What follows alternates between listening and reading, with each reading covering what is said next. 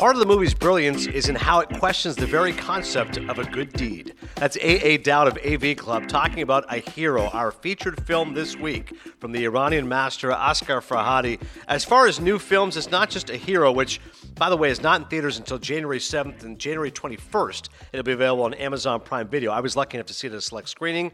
And that's our wild card today. Farhadi himself, the great director, is going to join us. He's a heavyweight guest. You know, and you think at world cinema, there's only 6 directors who've ever won Best Foreign Film twice. So Fellini, Kurosawa, Bergman, De Sica, I can't remember who the 5th one is, and Farhadi. And I think his latest film is as good as it gets. So cannot wait to speak to him.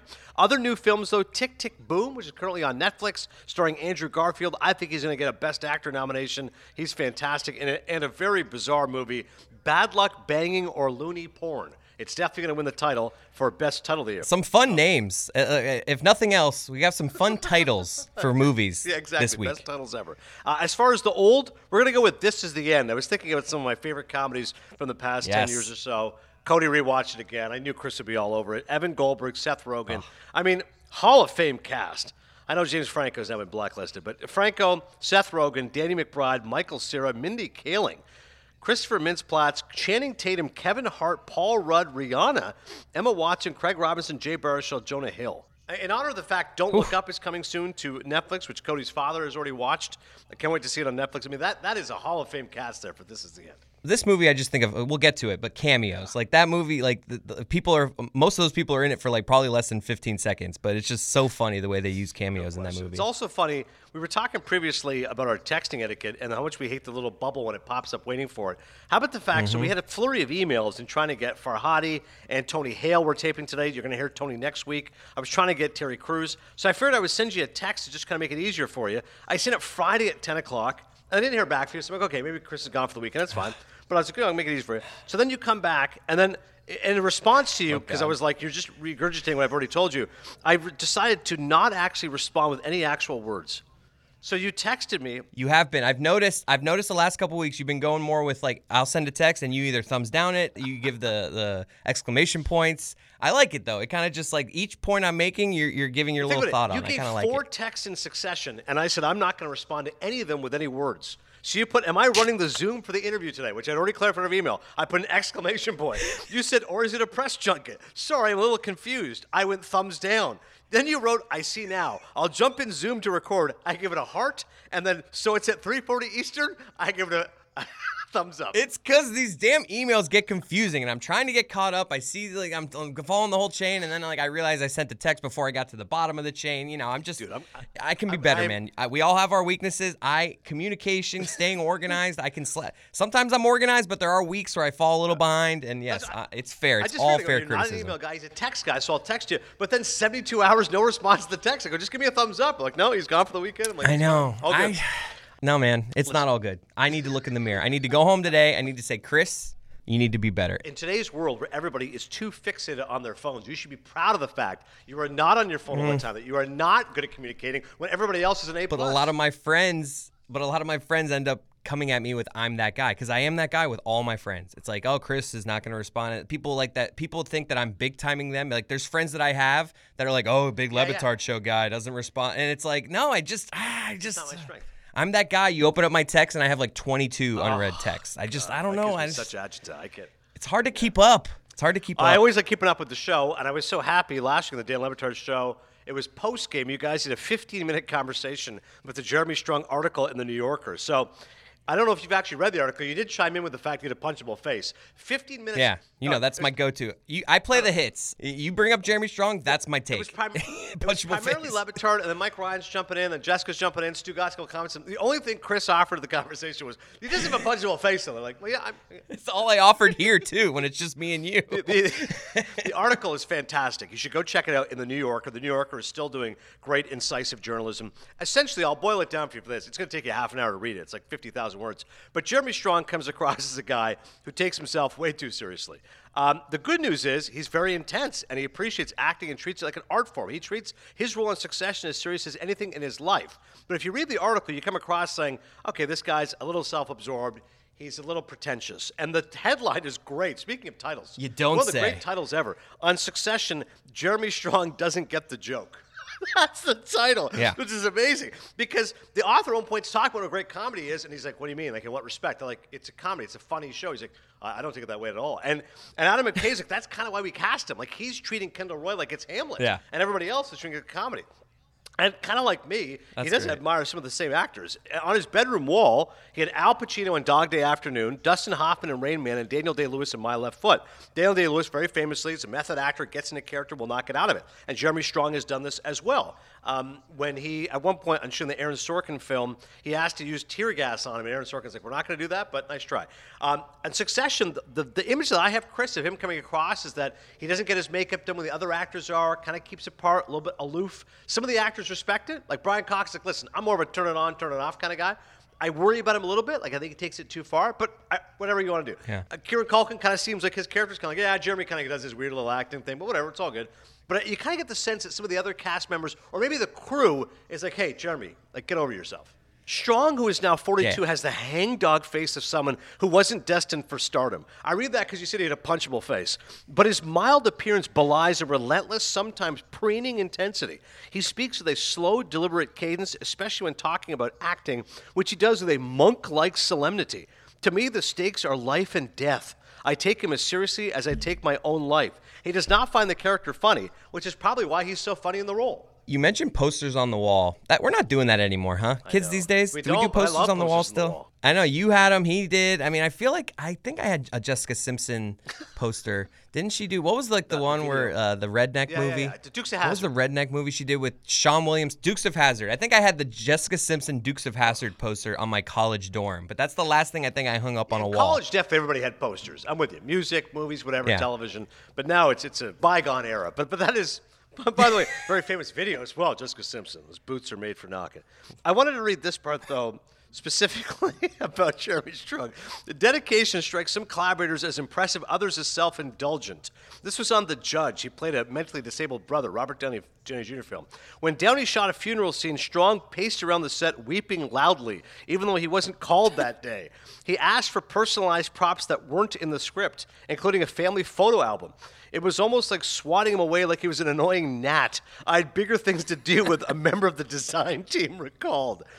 Later on, the extreme approach, often described as method acting, a much abused term that, in its classic sense, involves summoning emotions from personal experience and projecting them onto a character. Strong does not consider himself a method actor, far from minding his own life. He practices what he calls identity diffusion. So you can get where he's going here. He loves quotes. I heard him on Scott Feinberg's podcast, Awards Chatter. And in this article, he cited bits of wisdom from Carl Jung, F. Scott Fitzgerald, Carl Uwe Knausgaard, Robert Duvall, Meryl Streep, Harold Pinter. The more acute the experience, the less articulate its expression. The Danish filmmaker Tobias Lindholm, T.S. Eliot, Gustave Flaubert, and old proverbs. When fishermen cannot go to sea, they mend their nets. When I noted that he was a sponge for quotations, he turned grave and said, I'm not a religious person, but I think I've concocted my own book of hymns. What would you do, Cody, if you had a friend who was constantly quoting those types of people, those types of sources? Punch him in the face. I mean,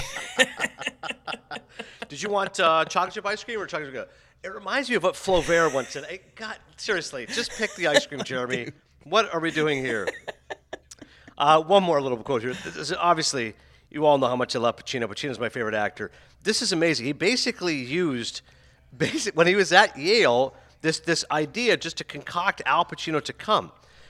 So I don't really know how he did this, but basically he's there at Yale. He's like, we should present an award to Al Pacino. So they come up with this award. This is after, he's doing basically productions that Pacino had done himself. American Buffalo, Huey, Indian Wants the Bronx. All plays that Pacino had done as if Strong were checking out boxes on his theatrical resume. During his junior year, Strong even managed to arrange for Pacino to come to campus to teach a masterclass. This is something I would do. The heavily promoted visit was largely sponsored by the Yale Dramat, the school's undergraduate theater group. Many alumni recall the visit as a debacle. Pacino's acting advice was vague. Strong had appointed himself the intermediary between the Dramat and Pacino's office, and the costs of town cars, posters, and a celebrity dinner blew up the budget. To lure Pacino, Strong had persuaded the Dramat to concoct a prestigious-sounding award, and the students commissioned a pewter chalice from Maury's, a New Haven tavern on which the winners' names would be engraved each year. But Pacino took the chalice home, adding to the enormous bill. Basically, in order for Jeremy to have his fantasy of meeting Al Pacino play out, he nearly bankrupted a 100-year-old college theater company, but he had one wonderful night of getting to hang out with Al Pacino. You would totally do that. I'm like, well, it was a good night, guys. Give it all up. Hey, sorry about the financial situation. Give it all up for one night. One night with Al. I don't want to spoil it, but Succession season finale was fantastic. Maybe we'll hum the theme from Jeopardy for 10 seconds right now while people go find something else to do. Just skip ahead if you don't want any spoilers. I'll talk around it for a second, then I'll get to the big reveal. But we're not sure where the show is going. I do think at times, with a show like Succession, there's only so many seasons you can do. I feel like it's 5 seasons. Then after that, like, seriously, who is succeeding the throne? But the show is brilliant, and I thought this season was very strong. A few middling episodes in the middle, Kendall's birthday party, but the final 20 minutes, the final 2 episodes in general, as good as television gets. Did you watch it, Chris? Are you a Succession fan? No. I have not gotten into Succession yet. All I would say is it's on my list. Me and my wife really want to watch it. I'll just say the final reveal. No. The final 20 minutes, do it, man. Absolute brilliance from Brian Cox. I hope he wins an Emmy Award as Logan Roy. Our boy Jeremy Strong, always good as Kendall. And I got to tell you, Tom, who's been such a sneaky good character, he ends up having a very fitting conclusion and a great homage to The Godfather. Somebody much smarter than me said, hey, that last shot when Shiv is looking through the door, that's like Kay looking out and watching Pacino when they're kissing the ring at the end of the first Godfather. So props to Adam McKay for a very cool homage to The Godfather at the end of season 3. I hope you and your wife will watch it at some point. I think you guys would enjoy it. Are you sure you don't want to just do it, man? No, I could not listen. I could get fine. someone else to edit that part. We could do this here. People understand what I'm saying. Let's get to the movies, shall we? Asghar Farhadi's coming up. This Is the End is coming up. Let's do the new movies first. I went and saw the new film, A Hero, Iranian film from Asghar Farhadi, and I had one thought as I watched it. By the way, pretext. So they tell me you can interview Asghar Farhadi, these PR people. I'm like, oh my God, I cannot wait. He's one of my favorite filmmakers. The only deal is you got to go to New York City to watch the film. I'm like, oh, no problem, free movie. But of course, the parking is a you-know-what. I got there, Cody, 10 a.m. Showing started at 10. So I ran in a little bit late, and his movie's like, dude, if you miss a minute, you're missing a lot. So I thought it was incredible. And we're going to get to my full review in a second. But at the end of the movie, I did have to ask somebody in front of me, one of the film critics, I'm like, hey, just to be clear, what happened in the first 10 minutes? I had a little, I was a little delayed parking. Oh, no. Parking And did you miss something? Like, did he say, you missed something? Which helped. It wasn't critical, but it was helpful as far as the way the plot was going. But total cost of parking, $62 for 2 hours and 15 minutes. Oof. 2 hours. Is that New York? Is that normal for New York? Is that a lot? It should be like $40. But this is how they gouge it. They go, hey, it's 50 for the first 2 hours. But if you want to go 10 hours, it's like 60. I'm like, okay, I'm not sure I understand the logic, but I got to see a free movie, but I got to pay $62 for the parking. Let's get to the review.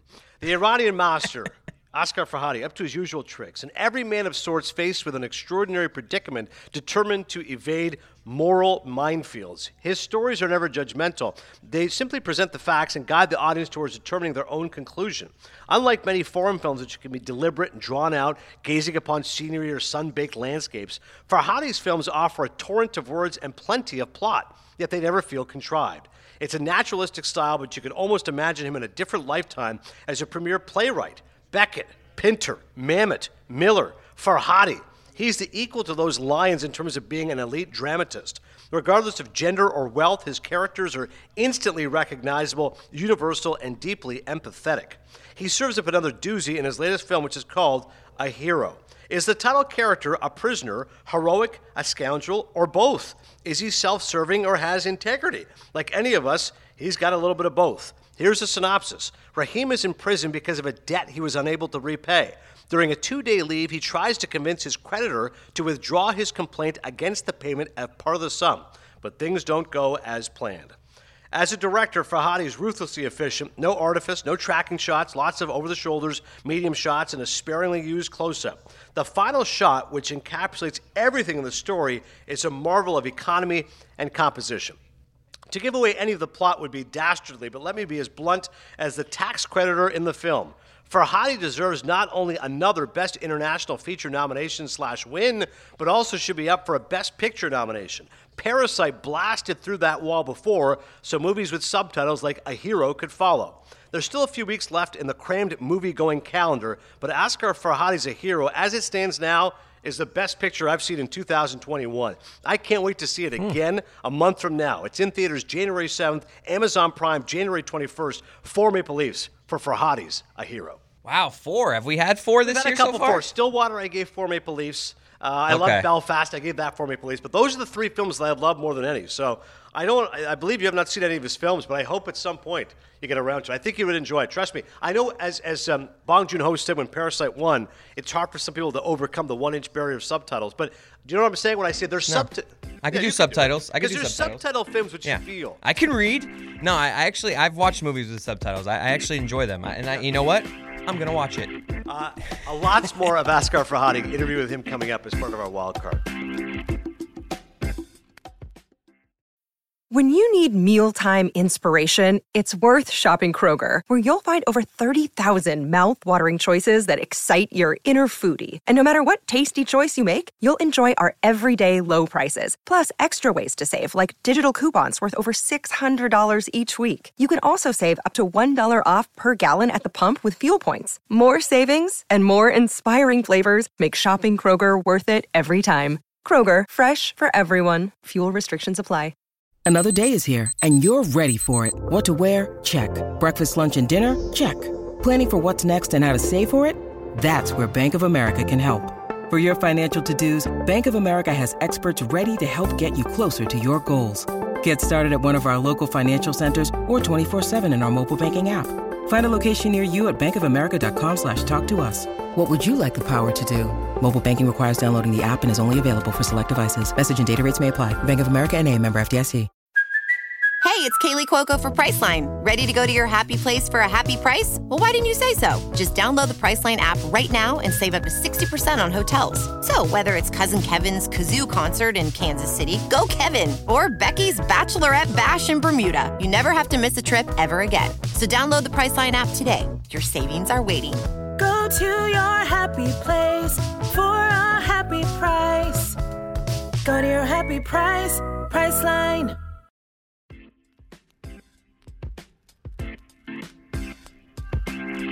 Let's keep it rolling. Tick, tick, boom. Andrew Garfield, immersive in Martin Scorsese's brilliant Silence, playing a priest, and spry as Spider-Man. That's right, new Spider-Man, by the way, coming in theaters this weekend with Tom Holland. But here, Andrew Garfield is positively exuberant. He plays the creator of the hit play Rent, Jonathan Larson, who I did not realize died fairly young, died before Rent was even made into a musical. Buoyant and infectious songs and musical numbers, Tick, Tick, Boom is about the musical he made before Rent was made. So as of his passing, he had all the lyrics and the music of Rent, but never actually got to see it performed on stage. Instead, this was the closest he came to glory, Tick, Tick, Boom, which was a moderate success. It certainly showed a lot of talent, but he never got to see the fruits of his labor. The reason why I think the film is so enjoyable, though, it's about a portrait and perseverance of the starving artist, driven and ambitious on Broadway, but unable to catch a break. There's one sequence in particular I think any of us can recognize and appreciate. I'm sure me and Chris in our college days, destitute for money, just like this guy, Jonathan Larson goes to a focus group. And one of the guys in the film, one of his friends, works in advertising, goes, yeah, you go to these focus groups, they pay you $75.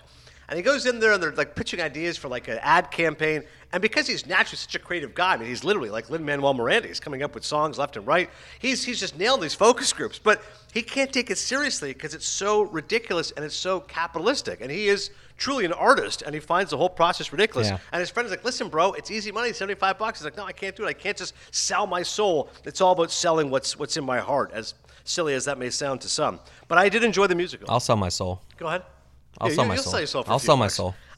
Tick, Tick, Boom is available on Netflix. I'm giving it 3 Maple Leafs. I really liked Andrew Garfield's performance. I think he's going to absolutely get a Best Actor nomination. Will Smith is still the front runner to win Best Actor, but I quite enjoy the film. Check out Tick, Tick, Boom. It's on Netflix. I saw a clip of Andrew Garfield. Maybe it was him promoting this a couple weeks ago. He was doing the late night circuit, and he was telling this thing about grief. It was so beautiful because I think he lost one of his parents, and talking about it inspiring him. It was but its sound, and everyone was spreading it everywhere, and it's because of how great an accent sounds. Like if I had said his exact same words, it doesn't go viral, but because he's so eloquent and like his accent is so nice, it just blew up, and I was just like, that's one of those things that's only blowing up because of how great that accent sounds. It's kind of like a Benedict Cumberbatch thing. We've talked about his name and his accent. That's right. It was kind of just like he's saying it, but he says it in such a way that it's just, I need to spell, blah, blah, blah. But don't you think it's a fine line between saying it and it sounds smoothing and suave, and at times it sounds pretentious, and you just want it self-righteous. Right.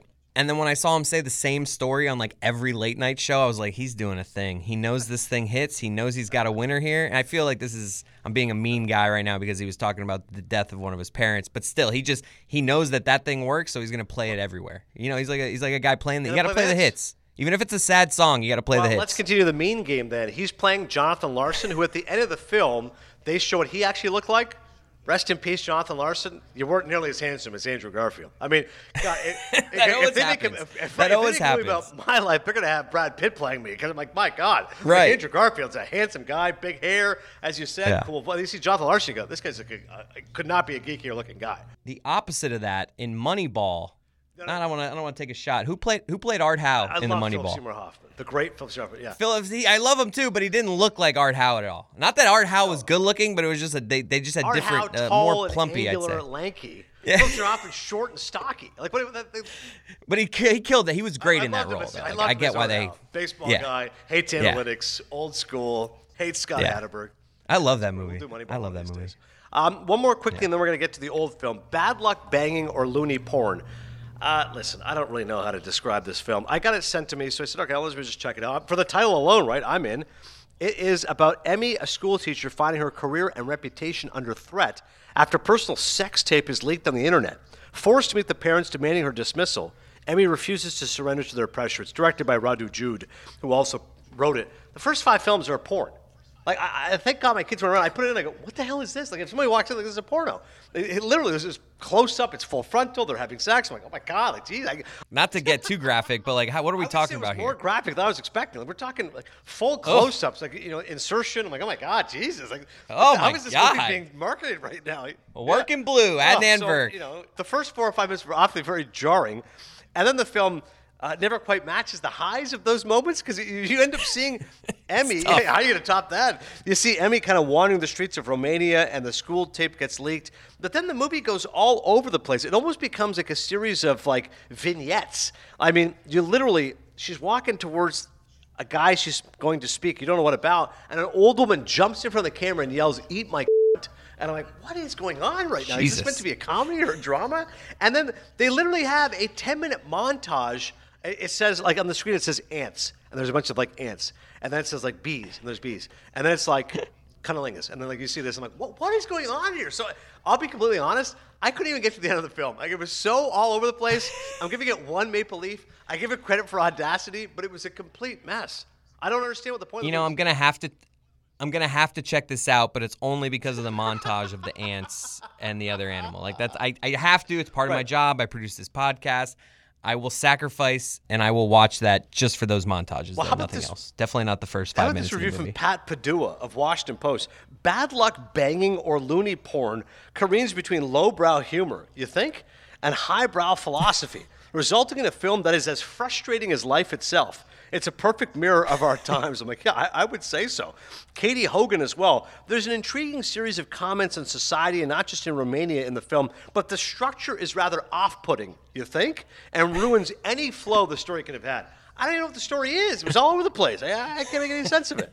A couple more reviews, and then we'll get to This Is the End. Tick, Tick, Boom. This is from Janaea Green, the Chicago Reader. Juxtapositions of the same title play narrated by Garfield and the scenes playing out provide an exciting yet devastating backstory to Larson. Jackie K. Cooper. It had me from the first moment on. Great acting, great songs, great movie. And Lin-Manuel Miranda's directorial debut.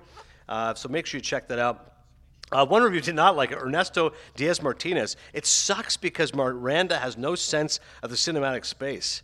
Yeesh. It was interesting that Miranda just directed this because, like, he's been like with Hamilton, he like wrote everything. So I would have thought if he got into the directing seat, he would have also written it. Like he had writers. That's a good point. For In the Heights, he co-wrote it, and then John Chu directed it. Yeah. Hamilton's a one-man band, and this time he just wanted to make his directorial debut, tell the story of Jonathan Larson, which you're right, a little surprising he's not even in the film. I think he might have a cameo at one point. But one more review here of a hero, Richard Probst, a fiercely compelling and intelligent film, theindependentcritic.com. All right, enough blabbing for me. I want to talk about This Is the End. I'm going to let Cody carry the ball with this. Here's a story in case you don't know it. 6 Los Angeles celebrities are stuck in James Franco's house after a series of devastating events just destroyed the city. Inside, the group not only has to face the apocalypse but themselves. One of the funniest movies of the last decade. See, I agree with you. One of the funniest movies. I will agree, though, because a lot of times the Seth Rogen movies, they're funny, but they also have a decent story to it. This one is just obviously absurd. So, like, this one I don't hold in the high. Like, there are better Seth Rogen and, like, you know, that whole crew movies. But in terms of just laughs per minute, that's where this thing...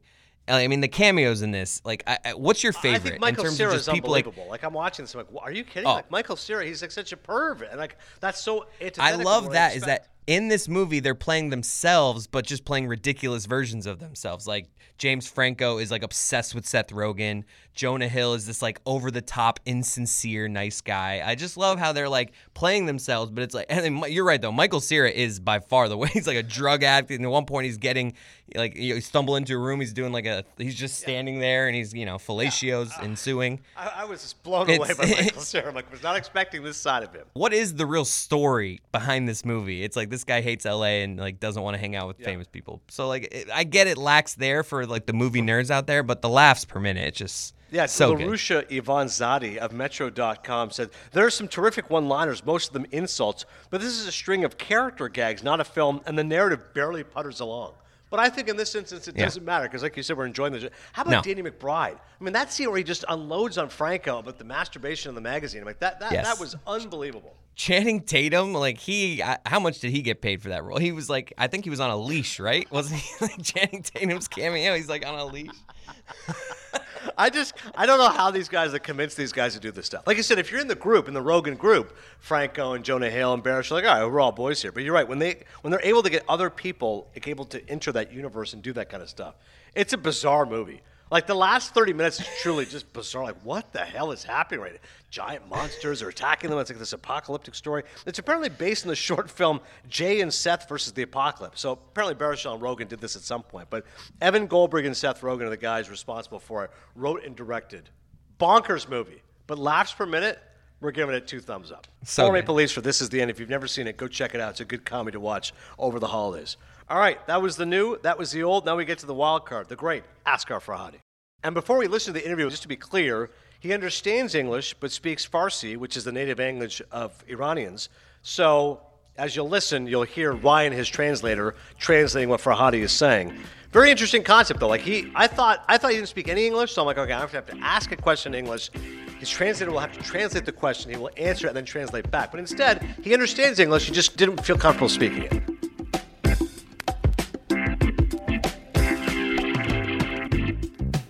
Hello, this is Asghar. Hi, Asghar. How are you? Good, and you? I'm a huge fan. It's great to be with you. Thank you. Literally, my wife is here. She wants to say hello. She's such a big fan. Go ahead. That's Asghar Farhadi. There he is. سلام. حال شما چطوری؟ خوبم مرسی. شما ایرانی هستین؟ We're Pakistani, but she can speak a little bit of Farsi, so that's all she knows. Good. I'm a huge fan. Oh, thank you. Thank you. Thank you. Thank you for all your work in representing everybody in the Muslim community as well. Thank you so much. You're welcome. Very good to see you. Oh, that's cool. All right, here we go. He is one of the great filmmakers in the world. His name is Asghar Farhadi, and I'm a huge fan of his work. A Separation won the Academy Award for Best Foreign Film. Also, The Salesman won. And I just saw his new film, A Hero, which is as good as it gets. And I hope it's not only going to win the Academy Award for Best International Feature, but also be nominated for Best Picture. His name is Asghar Farhadi. Asghar, it's great to see you. Salam, hala shama chatori. Salam. Hi, I'm very good, and I'm very happy that you learned Persian from your wife. So I used to live in an area of Toronto at Yonge and Steeles. It's a lot of Persians there. So my wife can speak a little bit of Farsi, and she's a huge fan of your work. So she did teach me Hala Shama Chatori. So, we're working on it. Let's talk about your film, A Hero, which is just incredible. I don't know how you do it. I guess my question is, how do you have such dense layers of storytelling? Like I heard your podcast with my friend Scott Feinberg on Awards Chatter, and he said Farhadi's films are like a Russian doll. You remove one piece, there's another piece. How do you have such dense levers of storytelling? Because I think it's incredible. When I'm working, I really can't see myself from outside. The things that I'm about to tell you are my guess about how I work. The first part of my writing process is through my subconscious. And I start to make notes about things that are in my head about the subject. And then I put these notes on the wall. And I come every day and I throw some of them out and add some more to them until I get to a timeline which has like a beginning and an end. The thing that makes this timeline start to work is using the material of everyday life. It may be possible to do this with the materials of like not everyday life, but I'm persisting on using the everyday life material. And the other thing that makes me give you this feeling is that I don't see an audience as a passive audience in my films. The audience for me always are like a judge or a jury. They're like a detective that they have to find the truth as well. The third point is that there are conditions, situations in my film that we're seeing from different perspectives, like Rashomon movie. And this different narrative of the situation gives the movie the different layers. It's fascinating the way you're able to do that, because I'm watching, I'm thinking to myself, how many drafts does this guy do? How much work does this do to try to pull apart these layers? It's like an onion just pulling it apart. I think the casts are so great in your films, Asghar, because we don't see a lot of these Persian actors. So it feels like these actors are those people. Can you tell me a little bit about the cast? Are they very popular in Tehran or in Iran? Are these very popular actors? Because to me, they were all brilliant. When I started casting process for this project, I thought that I have to choose actors that are not seen on the cinema at all. And I was looking for anonymous faces that only done theater. And right now, 90% of the actors in the film are the people that this is their first time in front of camera. Like Rahim's partner, Farhon, this is the first time that she's acting. Or there's Rahim's sister, or Rahim's brother-in-law, or Rahim's nephew. But for the characters of Rahim and Bahram, my decision changed, and I decided to bring the real actors. And I thought that because Rahim's character is a very simple character, he's a simple man, and I thought if there is not a good actor doing it, it may turn that character into like an idiot. And it required an actor who had acting experience. And now it's a combination of the actors who haven't been acting before and the actors that have been acting for a long time. And this is a combination. When you put professional actors next to not professional actors, it feels like the professional actors start acting like those actors who are not professional. And it feels like, unlike what we think of, it seems that the unprofessional actors have an impact on the professional actors. And everybody's acting feels like somebody's who's never been acting before. It's amazing, the naturalism, and I love the fact that you never judge the characters. Like whenever I'm watching one of your films, I start to feel for a character, that I'm disappointed in a character, but it's true, it's honest, it's very reflective of life. And that brings us to a separation. I have my little Blu-ray copy here, and I remember when I saw the film, everyone kept telling me, oh, you have to see this movie, it'll blow your mind. I said, well, what's it about? They said, well, you just have to see it. I can't explain it to you. It's 2 hours, and it's so much drama and tension, and there's no car chases, there's no violence. It's so well done. On the cover, it says the best picture of the year. Roger Ebert, Chicago Sun-Times, Joel Morgenstern, The Wall Street Journal. Those are film critics that are really huge names, Asghar. That's as good as it gets. What was your reaction when you made a separation and critics like Roger Ebert and Joel Morgenstern said, this is not only a great film from Iran, this is the best picture of the year? Let me tell you a very interesting memory. When I was making a separation, I thought that because it has a very local story, that nobody would understand what it is about outside of Iran. And when the movie was done, I didn't even put a subtitle to send it outside of Iran. And somebody from Berlin Film Festival who came to Iran to watch Iranian films came to me, and because my last movie about Ellie was in Berlin Film Festival, she asked me to watch my new movie. I told her that this movie doesn't have subtitles and I don't think it fits what she wants because it's a very Iranian film. The translator did the translation simultaneously while she was watching the film. And right after the movie was over, she said that she loves the movie and she selected the movie for the competition. And when after that, Woody Allen talked about the film, Roger Ebert talked about the film, other critics talked about the film, I found out that this being local is not in front of being universal. And it made me very happy. It's amazing. It made all of us happy seeing that film. I'm 43, so I grew up in the late 90s, early 2000s, that great Iranian new wave. I was in college watching a lot of those kind of films, Majid Majidi, Mohsen Makhmalbaf. But I want to ask you about Abbas Kiarostami. It's incredible to me. He was never even nominated for a Best International Feature Film. The Wind Will Carry Us. Obviously, Taste of Cherry won the Palme d'Or. Incredible film. Did you ever get to meet Kiarostami? What do you think of his films? I love Kiarostami's film and I love himself as well. And I'm very happy that at the very end of his life, the last few days of his life, I managed to tell him that I love him very much. I went to his home a few weeks before he passed away, and he was lying on his bed, and we watched his last movie, 24 Frames, together. I think that he's one of the biggest filmmakers of the world. And he had the influence on all the Iranian filmmakers. And his own character is very much like the characters of his films. Nobody in the world had made movies like him anymore. I can say that he was absolute master. I love his films. I love your films as well. Last one for you. The Salesman was such an incredible film. Again, you watch your films and at the end you say, oh my God, I did not expect that to happen. Obviously, it was influenced by Death of a Salesman. And it was, at the time, for all Muslims in America, it was a horrible time because Trump had the Muslim ban. And then you make this kind of a film and then you win the Academy Award. Can you describe to me what it was like? I don't know if you appreciate how crazy it was for Muslims in America, but for you as a Muslim filmmaker to win the Academy Award for The Salesman at that time. I wasn't really predicting such a thing to happen. And when the news came up, like many other people, I feel very sad about it. I feel like it's kind of an insult. I'm very happy that this story is over now and we've passed through it. Yeah, amen to that. All right, his name is Asghar Farhadi. The film is called A Hero. Make sure you check it out in theaters in January. It's available on Amazon Prime, January 21st. He's one of the great filmmakers in the world. There's very few directors who have won 2 Academy Awards, Fellini, Bergman, Kurosawa among them. Farhadi is an absolute master. This is such a pleasure to speak to you. You're going to come to New York sometime. We'll have you over to the house. We'll make some good Persian food for you. Khobi, merci, Khodafis. Khodafis, kheli mamnoon. Bye-bye. Okay, thank you so much. You're welcome. Bye-bye. Bye-bye.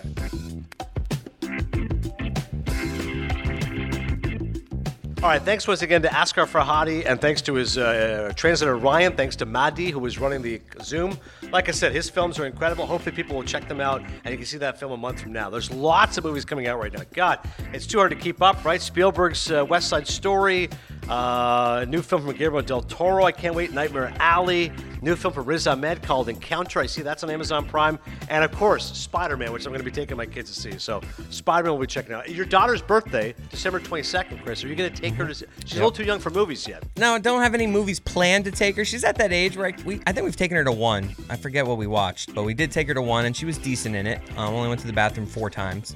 That's my thing. My daughter, with restaurants, anywhere we're at, she just knows she can pull the card of, I'm bored right now. Hey, mommy, I got to go pee. So then you get to go on an adventure. So she my daughter's way too smart. She's like playing me and my wife. My wife's always like, no, she just has to. It's like, no. You don't think she has an overactive bladder? You think she's just bored? A lot of times she won't pee. A lot of times we get to the bathroom and because it's like, oh, we're going in. We just peed and we go and she doesn't have to pee. And she just gives you a look like, what? I thought it. It's like, you. I know what you're doing. You're smarter than you. I know what you're doing, you. These kids, they like to just because they're young doesn't mean they don't know what's going on. They figure out quick the buttons they can push to get what they want. These kids. Manipulative, these tykes out there, okay? Be careful. Lots of great movies out there. Hopefully no bathroom breaks when I take my kids to see Spider-Man. All that more coming up in Cinephile. We'll see you at the movies.